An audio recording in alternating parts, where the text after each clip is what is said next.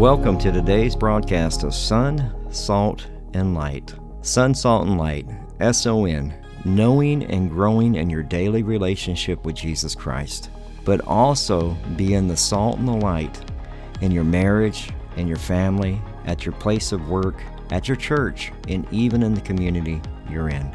I'm Pastor Michael Petit.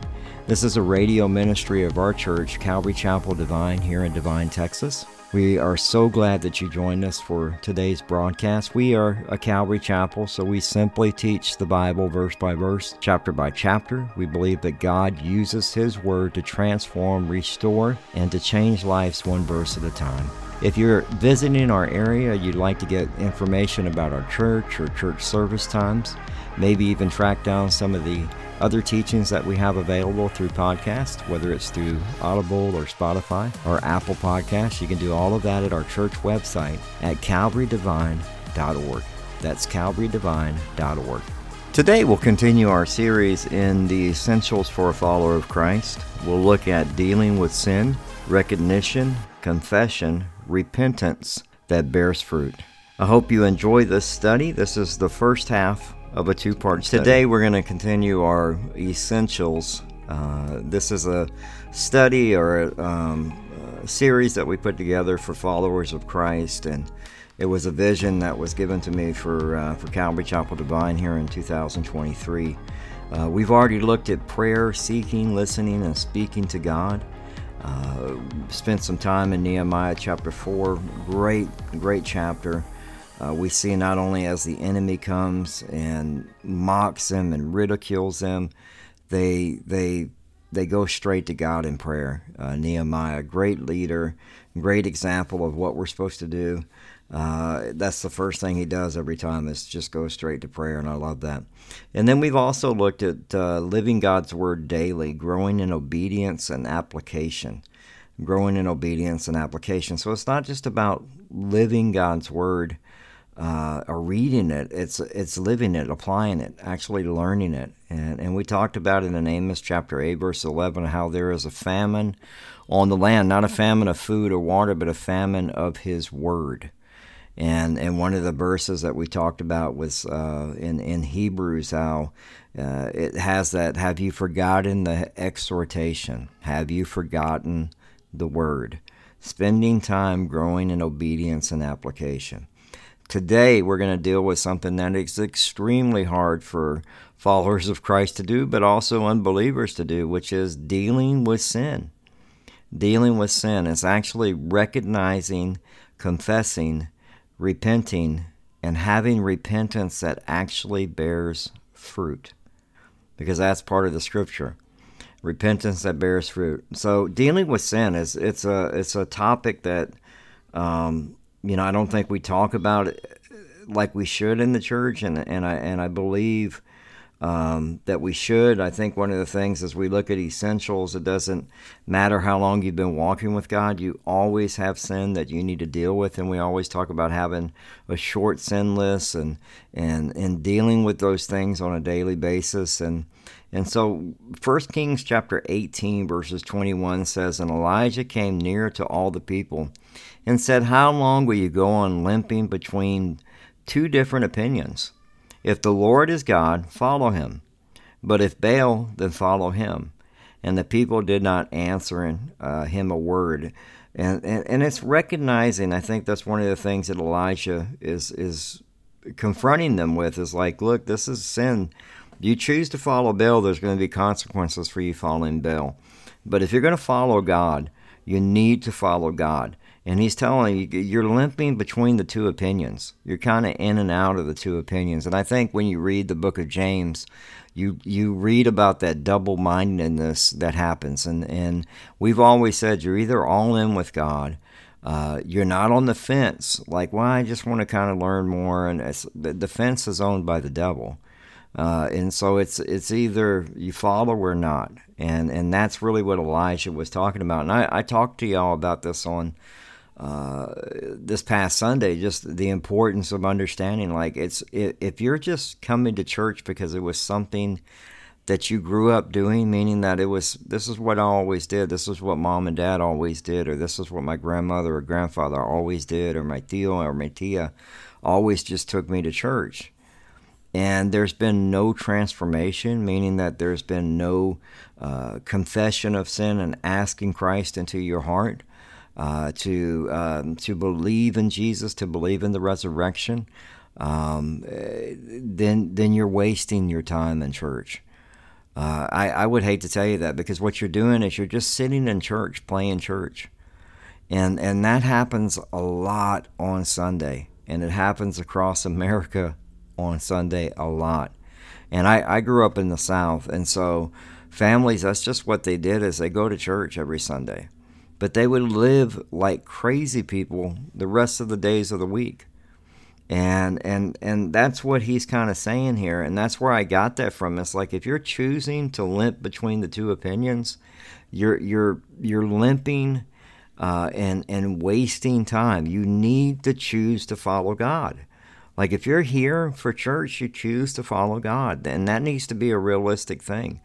And it's choosing to follow God and putting away the idolatry and following God and leading your family as you do that. Your kids need to see you living faith in the home.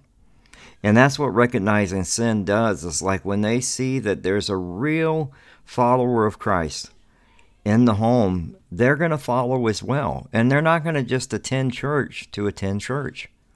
They're not going to limp between the two opinions. They're going to have a foundation that's set when they go to elementary and middle school and high school. Because let me tell you, it used to be back in the day when a young woman or a young man would enter into college, their faith would be rocked because of all the stuff that's in the world, all the false gods and things that are being taught within the school. But now that's happening even at an earlier age, and so that foundation has to be set. That's why idolatry is such a huge issue. And so when we choose not to follow God, you're following something else. And that's what he's saying. You're limping between these two opinions. I love that. And so he's telling them, look, you need to recognize this sin, because it is a sin. If you're choosing the world, it's a sin. You choose Christ. And so idolatry is an overlooked issue for sure. Jeremiah chapter 4 verses 1 and 2 says, if you will return, O Israel, says the Lord, return to me, and if you will put away your abominations out of my sight, then you shall not be moved, and you shall swear the Lord lives. In truth and judgment and righteousness, the nations shall bless themselves in him, and in him they shall glory. And this is a great verse for us as a nation as well, as we have to put away our abominations. We have a lot of idolatry that's going on in our nation right now. But is there idolatry going on in your life? It's easily overlooked. It's a false god. And idolatry, when we get down to sin, idolatry is the issue. It's always idolatry that needs to be dealt with. That's why in Exodus 20 verse 3, that's what God, right off the bat, he says, you shall have no other gods before me. None. There's no hierarchy. There's no, they're not before me. And a better way to translate that in the Hebrew is, they should not be in my presence. They shouldn't be in my presence, but yet we've allowed them there. And so we have to see that idolatry, when we allow idolatry, we're allowing sin into our life. And that means that we've allowed something to be put in the place of God. And that would be an idol. And so we're allowing that something to replace God in the position of glory in our lives. And that person or thing, by definition, has become a god. And I love it. I was reading Kyle Aldemann's book, Gods at War, little g, Gods at War, and he's talking about idolatry. And he said every sin is branched from the tree of idolatry, meaning that the tree itself is idolatry. And all the branches of sin are the problems that come out of their idolatry. right? The anger, the lying, the pride, all that stuff. And if you don't deal with chopping down the tree, all you're doing is trimming the branches. Guess what? The branches grow back. In Proverbs chapter 4, verse 23, it says, "Keep your heart with all diligence, for out of it springs the issues of life." It's in our hearts. When we allow idolatry to take root in our hearts, that's when we have major problems. I'm going to give you some questions, and this is actually questions that I read from the book Gods at War by Kyle Alderman, and I think it's really good for us to kind of look at for us. So these are from his book, and I wanted to read these to you because I think they'd be so helpful for you. And that book's available on Amazon. You can listen to it on Audible. It's a wonderful book, and I would highly recommend it. But it says, "What disappoints you?" We're trying to identify. We're trying to identify what is the idolatry that you're dealing with. So if you have sin in your life, what is the idolatry that's causing it? So he says, "What disappoints you?" When we feel overwhelmed by disappointment, it's a good sign that something has become far more important to us than it should be. Disappointment reveals that we have placed intense hope and longing in something other than God. So if we were to identify great disappointments, where would you point at? Would it be great disappointments in your job or your health, with your parents, in your family, with friendships, with work? Erwin Lutzer says this: "Have you ever thought that our disappointments are God's way of reminding us that there are idols in our lives that must be dealt with?" What do you complain about the most? This question is similar to the last, but we're looking at the outside this time. What you express. This might be a good time for you to have an objective opinion, meaning that you talk to your spouse or your family or somebody who knows you very well. And the typical complaints that come out of that when you complain is either you're going to complain about money, you're going to complain about maybe your relationship, your marriage, your kids, maybe your job. It can be different things, but what we complain about reveals what really matters to us. Whining actually shows what has power over us. Worshiping the Lord. And so when we're whining, in many ways, it's the opposite of worshiping the Lord. Are you whining or worshiping the Lord? Worship is when we glorify God for who He is and we acknowledge what He has done for us, but whining is ignoring who God is and forgetting what He has done for us. The next question is, where do you spend your money? You need to examine your spending habits. The Bible says that your treasure is there where the heart is also. And so if you look at your bank account, your bank statement, or you go online and you can see where your idol is. If it's on stuff, or it's I got to have this particular shoe, or I got to have, it's where are you spending your money? What worries you?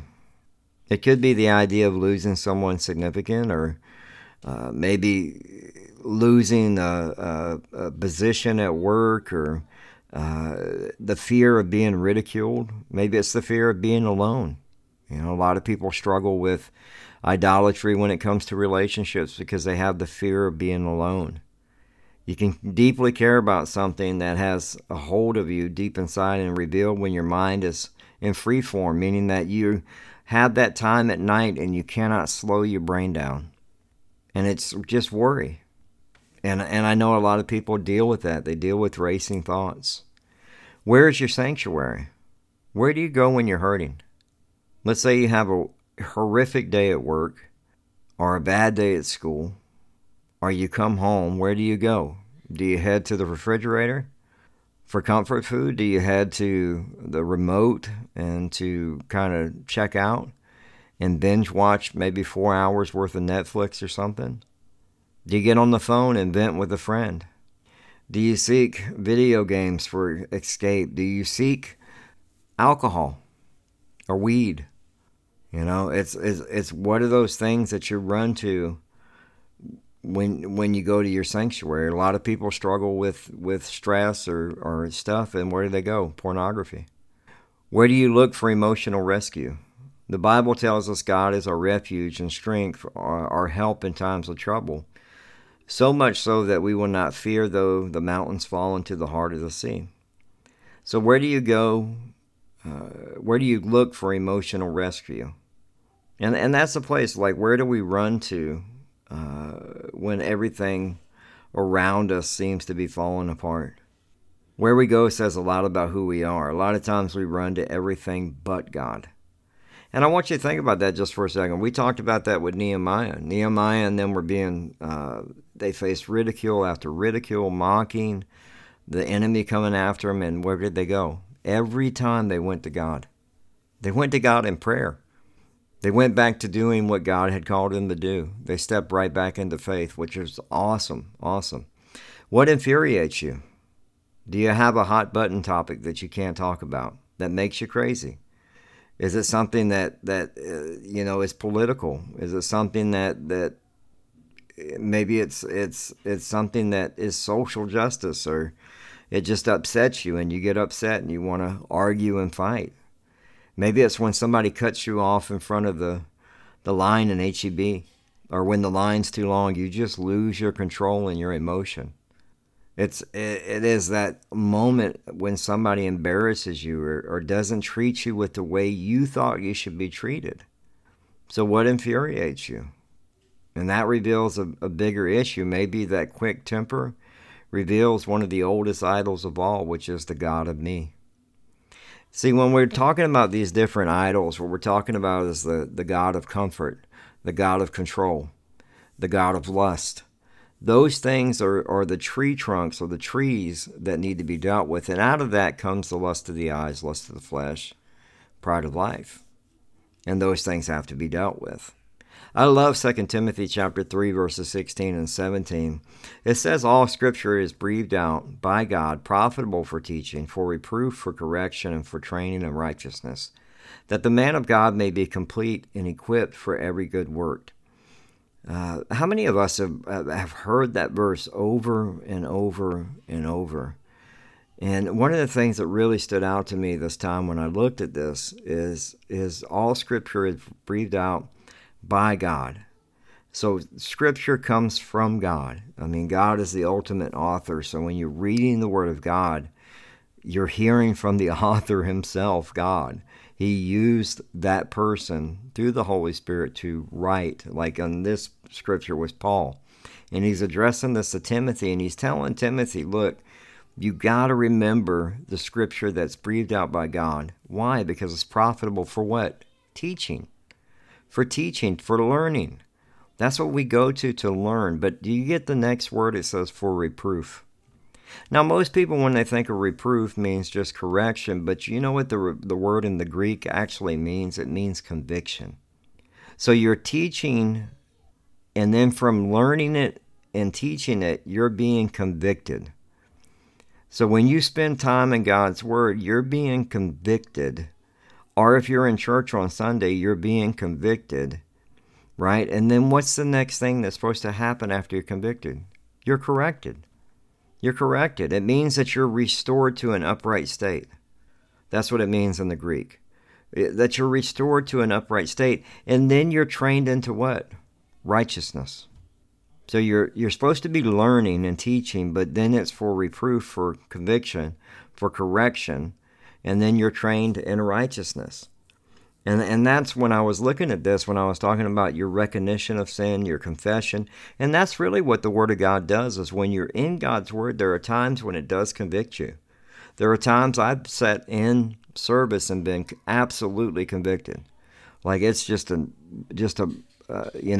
right to the heart. And it's something, okay, what are you going to do with it? The Holy Spirit gives it to you. What are you going to do with it? And so once you recognize it, you have to do what? You're convicted, you have to confess it. And then you're corrected. And you're trained up for righteousness. And when you're trained up for righteousness, it says that the man of God may be complete and equipped for every good work. It just reminds me that if you're training in righteousness, you've been convicted, you've been corrected, you're training up for that upright state in righteousness, you're going to bear fruit. People are going to know, hey, there was repentance that bare fruit. I love Colossians chapter 3, verses 1 through 4. It says, "If then you have been raised with Christ, seek the things that are above, where Christ is seated at the right hand of God. Set your mind on the things that are above, not the things that are on earth, for you have died, and your life is hidden with Christ in God.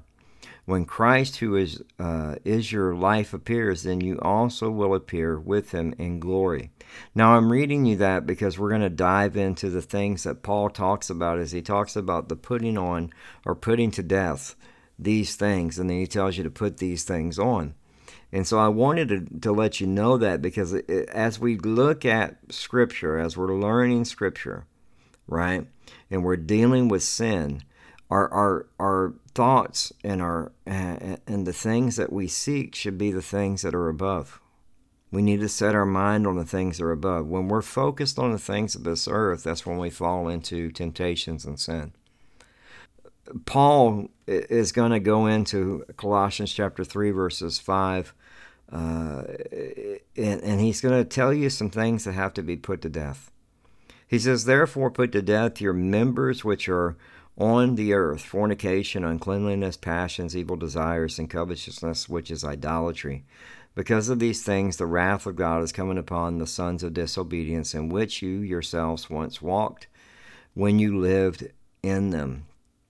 So Paul is saying, look, these things, they have to die. You have to murder it. And these were things that should have went before you chose to follow Jesus. But see, what happens is with a lot of people sometimes, because of their self-will or their self-righteousness, or just they like getting the shovel and digging up the old body, because we're a new creation in Christ, but you're going back to the old, and those things that he's talking about, they should have been put off. If you're still struggling with those things, you have to put them to death.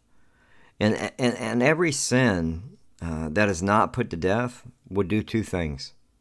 Every sin that is not put to death will do two things. It'll either weaken the soul and deprive it of its ability, or it will darken the soul and deprive it of its own comfort and peace. You won't have any peace. It'll weaken the soul, meaning that it deprives the ability of what you're doing. One of the things that we need to be doing is we need to be killing sin. He's like, you need to put this stuff to death. Kill it. Now, as he's talking about it, he's talking about the fornication. And fornication is simply this.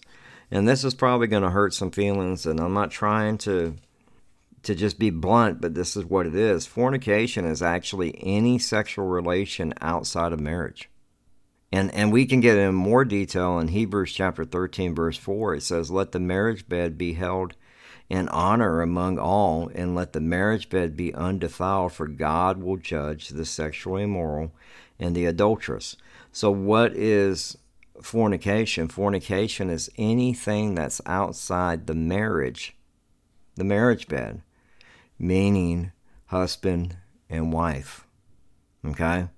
So if you are messing around with pornography, if you're living with your boyfriend or girlfriend and having relations, you're actually in fornication. You're actually in sexual relations outside the marriage, and it's a sin.